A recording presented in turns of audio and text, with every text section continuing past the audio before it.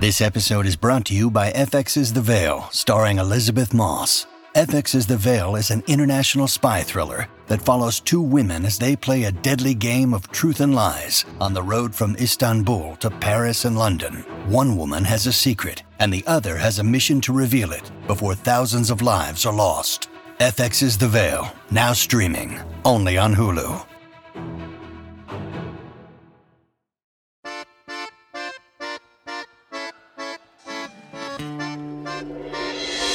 Welcome to GabFest Reads for the month of February. I'm Emily Bazelon, one of the hosts of Slate's Political GabFest. I am really excited to be here today with a wonderful novelist, Rebecca Makkai. Hi, Rebecca. Hi. So glad that you were joining us for this book, which I think is going to be a big splash, and I had such a good time reading. So your new book is called I Have Some Questions for You, and we are going to talk about that in just a minute. I want to briefly mention that you have written several previous novels, including The Great Believers, which is just a wonderful book, and everybody should go read that book alongside I Have Some Questions for You. It's really just such a treasured read of mine on my bookshelf. And you're also the artistic director of Story Studio Chicago, which is a very cool sounding writer training sort of project, right? Yeah, it is very cool. It's writers of all levels of experience and all ages. And now we're online too, thanks to the pandemic, but it was the silver lining. So yeah, it's a great job. So I Have Some Questions for You. Rebecca's new novel has some real heat to it. She describes it as a literary feminist boarding school murder mystery, which I loved. The protagonist of the novel is Bodie Kane. She is a lonely girl for much of the story from southern Indiana. And some of the book revolves around her experience as a charity case at a made-up boarding school in New Hampshire called Granby. When Bodie is a junior in high school, her roommate, Thalia Keith, is murdered. And it's a really horrible crime that takes place on campus. And the school trainer, who is a pretty young black guy, winds up being accused of this crime and convicted and is in prison. Most of the novel unfolds years later, maybe about 20 years later, when Bodie is an adult who has gone off into the world and become a successful podcaster. And her podcast is about Hollywood, and a lot of it is actually about women who've had kind of mysterious things go wrong for them in their lives in the past, real people.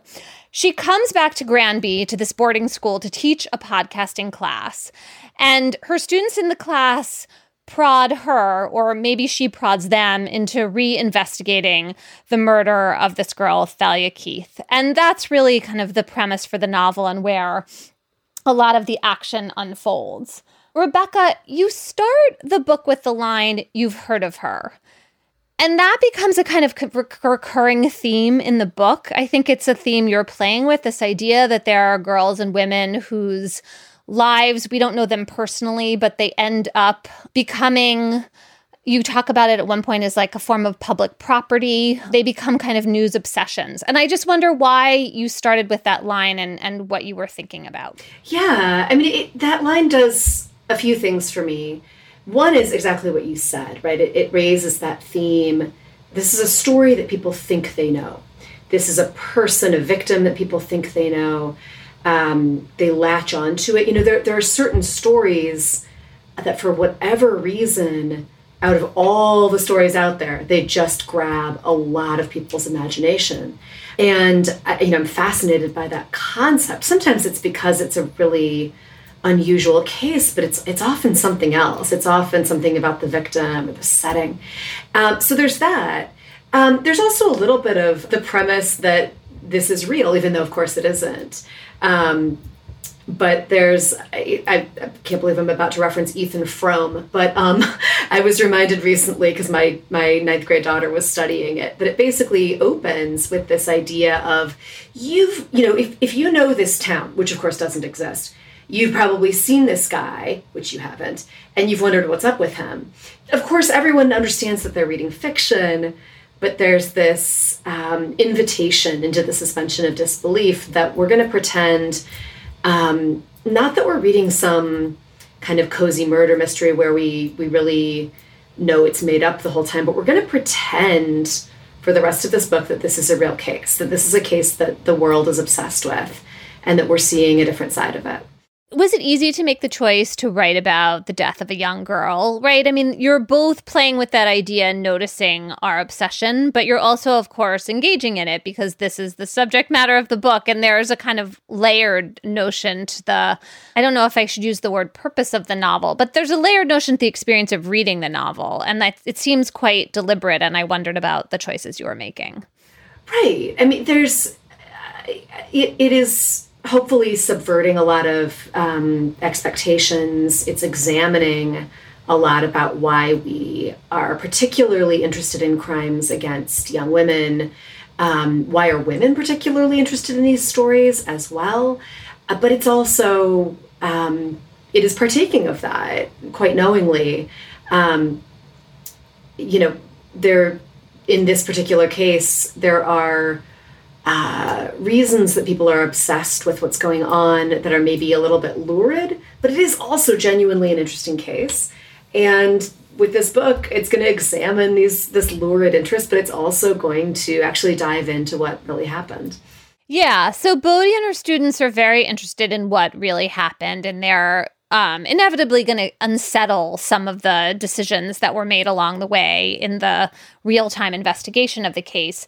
The book is also written in parts as a kind of letter or maybe like long audio diary entry to Mr. Block. And Mr. Block was the music and theater teacher who Bodhi really looked up to in the time she was in school, and he was also close to Thalia. And I wondered why you made that choice, that kind of epistolary form, with him as the imagined receiver of the letters. And to be clear, it's never stated that she's writing this or recording it. It's more that she's kind of thinking it at him. And she talks a little bit about in her childhood always feeling like there was some audience, someone was watching her in some way. That's something I think a lot of us experience. I was definitely one of those kids. I always had someone in mind who was watching me do whatever I was doing. And I can fall into that as an adult a little bit too. And especially if you revisit a certain place where there was someone who was important to you, you interacted with them there. Maybe someone you've lost, maybe just someone from your past. And so when she sets foot back on campus, without quite at first knowing why, the person that she is thinking of, that she's narrating her actions to, I think, to me, it's just really in her head, is this music teacher. Because she was attached to him for sure, but also because there are things nagging at her subconsciously about the involvement he might have had in this young woman's disappearance. It also seems like you're telling us something or showing us something about storytelling, right? I mean, what you just described is that experience of feeling like you're narrating your own life and that there's someone in particular who's your audience, right? There's a wonderful passage in the book. Bodhi realizes in the course of thinking about all of this nagging subconscious of hers, that there were a bunch of kids who would have known at the time that Mr. Block and Thalia had a kind of relationship that would have made them nervous and uncomfortable, and yet nobody spoke up. And then you tell this story about fireflies, which I think really intersects with this question of why don't people say the things that are on their mind, even if they're unwelcome. I just wondered, what you were thinking about with that passage and what role it plays in the book.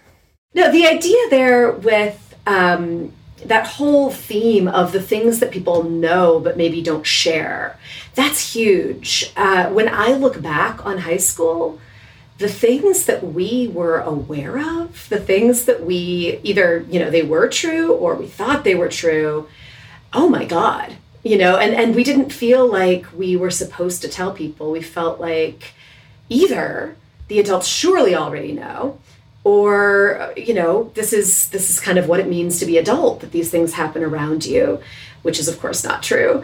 Or we felt like, well, why would I be the one to bring this up? This isn't my problem. These aren't my friends. So that was something that, while I'm not writing about my own high school experience, I was thinking back on my own high school experience, and that was something that came into it.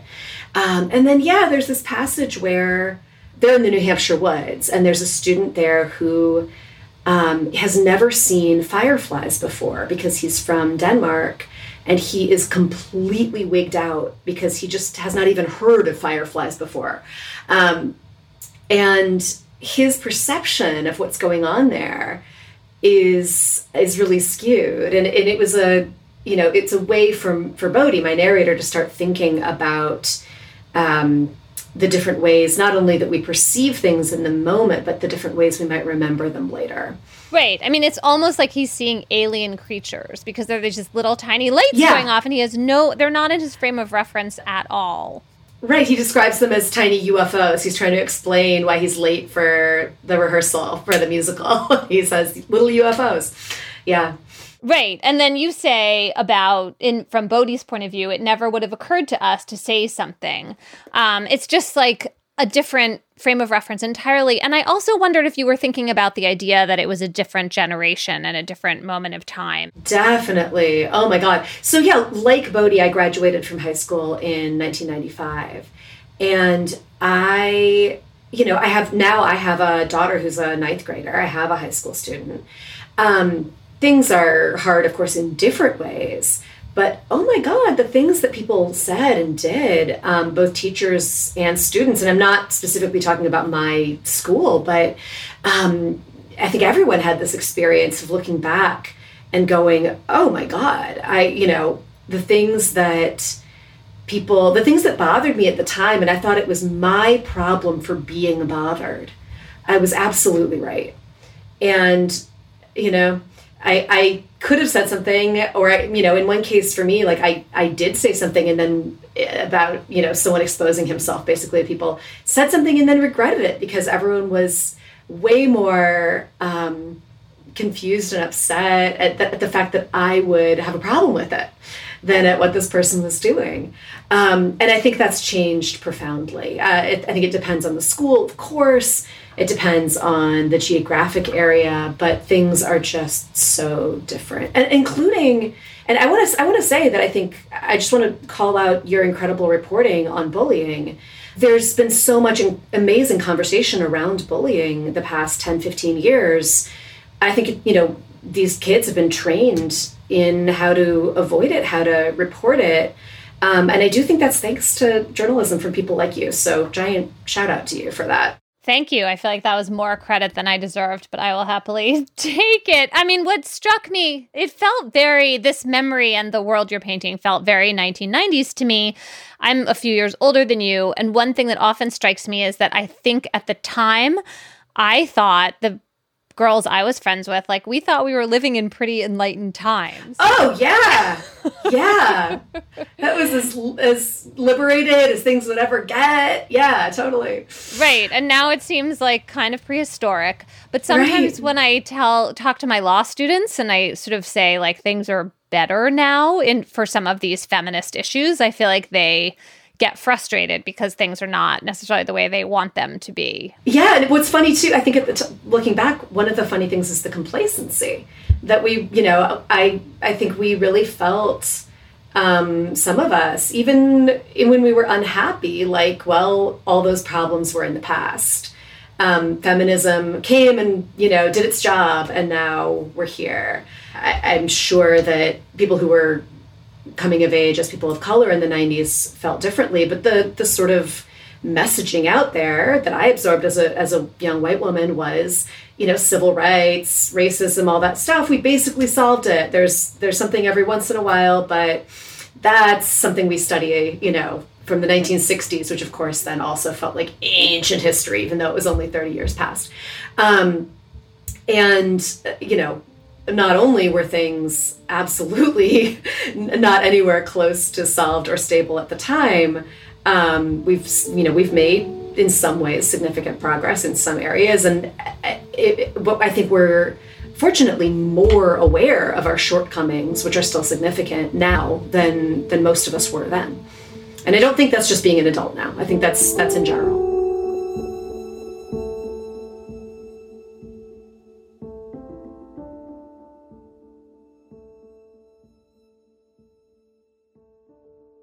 This episode is brought to you by FX's The Veil, starring Elisabeth Moss. FX's The Veil is an international spy thriller that follows two women as they play a deadly game of truth and lies on the road from Istanbul to Paris and London. One woman has a secret, and the other has a mission to reveal it before thousands of lives are lost. FX's The Veil, now streaming only on Hulu. This episode is brought to you by Shopify. Forget the frustration of picking commerce platforms when you switch your business to Shopify, the global commerce platform that supercharges your selling wherever you sell. With Shopify, you'll harness the same intuitive features, trusted apps, and powerful analytics used by the world's leading brands. Sign up today for your $1 per month trial period at shopify.com/tech, all lowercase. That's shopify.com/tech. This podcast is sponsored by Ramp. Are you the decision maker in your company? Consider this. For the first time in decades, there's a better option for a corporate card and spend management platform. Meet Ramp, the only corporate card and spend management system designed to help you spend less money so you can make more. Most corporate credit cards offer points as incentives, but those points amount to less than their worth in real cash value. Ramp's business cards offer you cash back, real money in your pocket. Plus, you control who spends what with each vendor. And Ramp software collects and verifies receipts automatically, which means you'll stop wasteful spending and close your books in hours instead of days. Businesses that use Ramp add up to 5% to their bottom line the first year. If you're a decision maker, adding Ramp could be one of the best decisions you've ever made. And now get $250 when you join Ramp for free. Just go to ramp.com/easy. Ramp.com/easy. RAMP.com/easy. Cards issued by Sutton Bank and Celtic Bank, members of FDIC. Terms and conditions apply. On Debt, Sex, and Money, we feature interviews with you, our community of listeners, getting honest about uncomfortable things. I developed an illness where it isn't safe for me to drive. A friend once said to me, "Sex is like air. You don't think about it until you're not getting enough." This is a similar sort of thing if you just replace sex with driving. Listen to Debt, Sex, and Money wherever you get podcasts. Hi, I'm Josh Levine. My podcast, The Queen, tells the story of Linda Taylor. She was a con artist, a kidnapper, and maybe even a murderer. She was also given the title the Welfare Queen, and her story was used by Ronald Reagan to justify slashing aid to the poor. Now, it's time to hear her real story. Over the course of 4 episodes, you'll find out what was done to Linda Taylor, what she did to others, and what was done in her name. The great lesson of this, for me, is that people will come to their own conclusions based on what their prejudices are. Subscribe to The Queen on Apple Podcasts or wherever you're listening right now. One of the ways I think this book subverts expectations in the way you mentioned earlier is part of the way through the book, Bodhi's ex-husband has an experience with being canceled via Twitter for a consensual relationship he had when he was younger but not super young with someone who was an adult in her early 20s. He is an artist. She was working at a gallery where his art was being presented and shown. And you do a really interesting job of sketching this kind of cancel culture moment that different people have very strong opinions about going in different directions. And it's a really interesting juxtaposition to a lot of the much more straightforward kind of feminist, righteous outrage in the book. Tell me about how you came up with that episode and what you're doing there and what you want. Right. Yeah, just how you thought about it. My job is to create complication. My job is to ask questions, right? Or to take questions I already had and then mess them up even more. I definitely never want to go into a book feeling like I have a point to prove or I have some lesson for people. I have the answers for people. I'm never interested in that. And so, you know, in this case, if the big questions on the table included abuse of power in you know, sexual relationships or romantic relationships, when there's a big age differential, that's part of it, and also holding people accountable for their actions in the past, I wanted to include something that was not as easy, not as simple. And at the same time, and that's, you know, one of the main reasons it even crept in there to begin with, was I was seeing these things happen in, you know, in the literary world, in other, you know, kind of public sectors. After that initial wave of Me Too, people being called out for things that in some cases, you know, okay, that's not illegal, but it's gross. And in other cases, things that some of us look at and go, well, I don't see what the problem is. This, you know, is an age differential really this huge issue in a relationship when we're talking about an adult woman who we'd like to think could make her own choices. That was something that was on my mind. It was something that I was, you know, talking with friends about quite a lot in the time I was writing this book as different situations came up.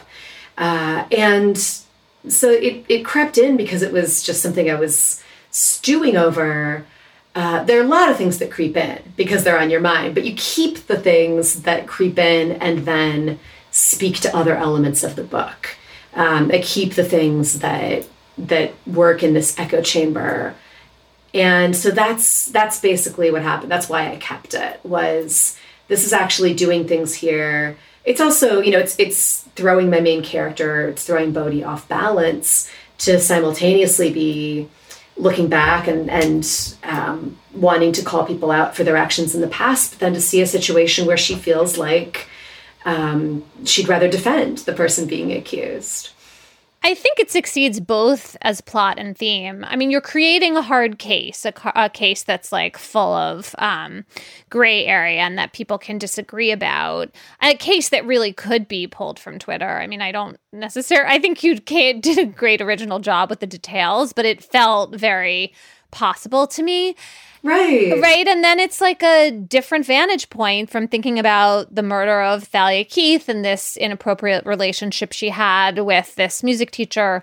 God, I really hate the word inappropriate. I should have come up with something better. It's funny how we just like, it's so stiff and starchy and doesn't really say anything. This like deeply troubling relationship, right? And I think that there's something very interesting here about feminist agency, or really just female agency, that you can have, that the difference between age and power differential, the difference in the details is everything in a sense, right? Right. Yeah. There are so many different kinds of power. And I think we, of course, the problem is it's all a huge gray area. That's one of the reasons that we don't examine all of those when we talk about predatory relationships or imbalanced relationships. But there are differentials of things like money. There's the, you know, differentials of success, differentials of advancement within a certain career. There are differences with certainly gender, certainly age, but also intelligence, also experience, also attractiveness, to be frank, right? That can really affect. And it's not clear. It's not as if both parties in a relationship experience that power balance the same way. So often people in a relationship, both people feel the other one is the person with all the power. And, you know, the way that as Bodhi rather looks back on what she knows about this relationship between this 30-something music teacher and this senior in high school, she imagines that he, the music teacher, probably didn't feel like he was the one with all the power. He probably felt like, I'm putting this, you know, I'm staking everything for you. You're the one in control. And she goes through different versions of that, including wondering actually if he actually took her life, wondering if something else happened. But, you know, the way that we can see a relationship from the outside based just on, say, demographic details is one thing. And the way it looks to people on the inside is quite another. And of course, there is a black and white component to this where someone underage who is a student and someone who is an adult who is an instructor, that is absolutely inappropriate in just about everyone's book, including mine. But there's just still more to think about. There's more to examine. And when we really try to get in the heads of the people involved in something like that, there are more questions than just, how dare you? That is a huge question. But my job as the author is not just to pass judgment. And in fact, maybe it's not to pass judgment at all. I can do that as a person, but as an author, my job is to get in people's heads. Well, and that's the beauty of fiction too, right? You can have all the questions you raise swirling and you don't have to resolve any of them, and you can have shifting sympathies and there's no... Totally. Right? There's no like didactic conclusion. I wanted to talk about one other aspect of Bodhi's character. So she's, in a lot of ways, had like a really difficult upbringing, and that is something you lay out pretty early in the book. And then we watch her remember herself as struggling in high school, but she's also like a pretty fierce person who has come through that and has a lot of strength. The book has her be a mom, but her kids remain entirely off stage through the whole book. We never meet them. And that was such an interesting choice you made. Why don't we ever see her actually dealing with her lovely children? Right. The only time we see the kids is like over FaceTime, very briefly. Basically, there are two main sections to the book, and in both of them, she's on the road. She's someone who lives in LA, but in both sections, she's in New Hampshire. And God, I do have a big chip on my shoulder. This isn't the whole reason, but, the ways that someone's in the news, let's say someone goes missing, and they won't stop talking about them as a mom. The blah, blah, blah, the 32-year-old mom, blah, blah, blah, the mother of three, when that does not happen for men. And I also, anyone who travels for work any woman with children who travels for work gets this question that Bodhi gets throughout the book, of people kind of almost wide-eyed going, who's watching your kids? And to be clear, honestly, I get that question mostly from other women, mostly from women a generation or two up. And I understand that part of the subtext is, wow, I would not have been able to travel the way you're traveling. So I don't take offense at it. But, if you're on a book tour and you hear it 3 times a night for 2 weeks, you start to feel really guilty when there's nothing to feel really guilty about. So I kind of defiantly just really wanted to write about someone who, yes, has children, and that is absolutely not the point of the book. Not, part of her identity, but absolutely not a defining part of her identity.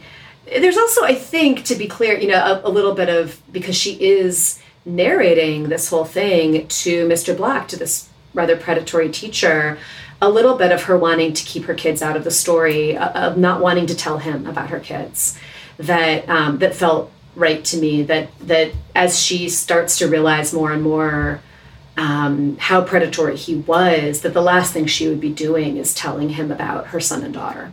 That's a really good point. I feel like they're on her mind in a way that doesn't come up frequently in the book, but it comes up in moments that felt very resonant to me, that your kids don't have to be with you physically for them to be intertwined into your thinking and your emotions when you're on the road. I want to close by asking you 2 questions that are sort of lifting off from the book. I found myself dying to know what you think about both of them. So you are someone who has a wry, funny Twitter presence. And obviously you're aware of the downsides of Twitter since, your cancel culture episode in the book really incisively gets at some of them. So up or down? Are we better off in the world if Elon Musk destroys Twitter? Or do you feel like it's doing more good than harm? I wish he would just give Twitter to someone better capable. But I still use it. I kind of can't quit it at the moment. I'm trying to do more and more, like, remembering to use Instagram. I'm doing my Substack, all those things. What if it does explode? And then how do I stay in touch with everybody? But, I think about the people it's connected me to. I think about the communities built there. And then even, political movements, for better or worse, but the ways that people have been able to organize direct action, the ways that people in countries that really limit the way people talk politically have been able to connect to each other, including, literal revolutions that have been organized over Twitter. Twitter itself as a company, as the platform itself, who knows how long it is for this world. But that model of the town square and we're all going to talk to each other all the time, I think that is here. It's such an interesting moment. To us, it feels like, the internet came along, and then ages and ages later, social media came along, and then ages later, Twitter was here. And, in 100 years, people are going to look back on this as all one big moment. All of these things as pieces of one giant puzzle. And it's an interesting, it's always an interesting time to be alive, but that is one of the things that makes this time to be alive so interesting. And it's a reason that I was so willing to write about it. If Twitter vanishes in a year, then my book might seem a little dated. That's fine. It is of the moment. It's here. It has become so much a part of the news cycle, of the way we think, of the way we react to things. We need a lot of fine-tuning. And I think a lot of it is happening as we start to maybe keep our reactions in check a little bit more in certain situations. I do see people being a little bit more thoughtful in some people, to be clear, some people being a little bit more thoughtful before they jump to conclusions and really attack someone online, which is good. And we'll see where we are, in 10 years with that. But this definitely, I was definitely writing this book from 2018 until, the final edits were in this last year. And that's a time when so much was going down on social media, especially with in regards to all that Me Too stuff that was really earth-shattering for so many. I think you're right that the book in some ways feels ripped from the headlines, but it also has more enduring things to say. And in some ways it reminded me in both of those senses of Donna Tartt's A Secret History. And because it's such an evocation of a small group of intensely bonded young people. I mean, A Secret History is, of course, about college, and you're writing about boarding school. Thank you for saying that. Everyone remembers it as being about boarding school. I've had so many people say, "Oh, you're writing a boarding school novel. I loved The Secret History. That's my favorite boarding school novel." And I want to throttle them. It's a beautiful college novel. And the things these people do, they're drinking, they're having fancy picnics with expensive bottles of wine. It's not about boarding school. Oh my God, thank they you for drink knowing like that. Fish through that book. It's crazy how much they drink in that book. But I think you should go with the comparison because that book is great. I will take the comparison happily. Yes. I love that book. Absolutely. So my last question for you, and I should preface this by saying that I think from reading your afterword that you kind of grew up on a boarding school campus and you went to boarding school. Quite. Okay. Yeah. So I was a day student at a school that was mostly a boarding school.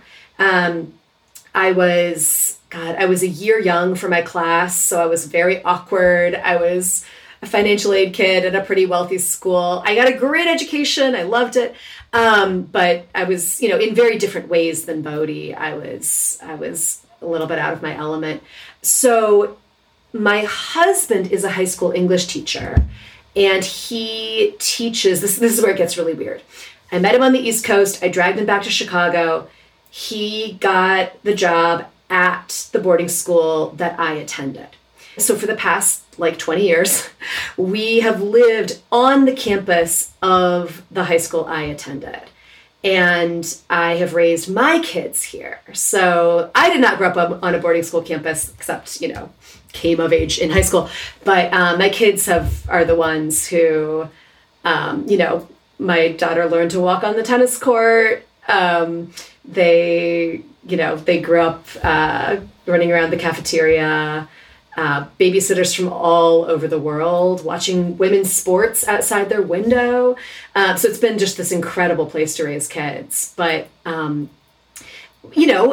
at times, a strange experience to walk around the place that I went to high school. I don't think it's that unusual. Plenty of people maybe grew up in a small town and the high school they went to is still right there, and they run into the people they went to high school with all the time. So it's not that unusual. But it definitely has always been playing in my imagination as something that fascinates me about the passage of time, about returning to a place that you knew in one capacity and then seeing it through adult eyes.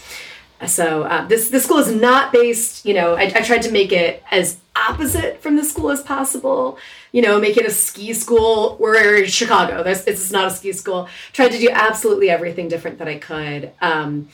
And it's not this school, and it's certainly not my adolescence, but simply the idea of that kind of palimpsest of layers written on top of each other in a certain place, especially a place where you came of age, that was something that this place has given me. Rebecca, thank you so much for talking about your really fun, interesting, intellectually meaty new novel. I have some questions for you.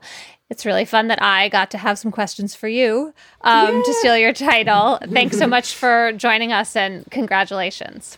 Thank you. This was really fun. That is it for this month's edition of GabFest Reads. Our producer is Shayna Roth.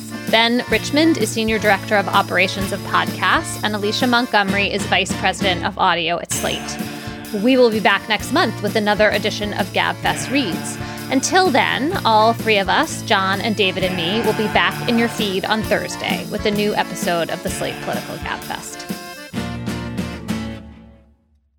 Lucky Land Casino, asking people, what's the weirdest place you've gotten lucky? Lucky? In line at the deli, I guess? Aha, in my dentist's office. More than once, actually. Do I have to say? Yes, you do. In the car before my kids' PTA meeting. Really? Yes. Excuse me, what's the weirdest place you've gotten lucky? I never win and tell. Well, there you have it. You can get lucky anywhere, playing at LuckyLandSlots.com. Play for free right now. Are you feeling lucky? No purchase necessary. Void where prohibited by law. 18+. Terms and conditions apply. See website for details. Hi, this is Dahlia Lithwick, host of Slate's legal podcast, Amicus. If you're listening to this show, you might be interested in Amicus's live show that we're hosting in Washington, D.C. on Tuesday, May the 14th. My colleague, Mark Joseph Stern, and I will be talking to some amazing guests, including Sherrilyn Ifill and a sitting state Supreme Court justice, all about how originalism, a relatively recently invented way of interpreting the Constitution, has taken over the Supreme Court and radically reshaped the law.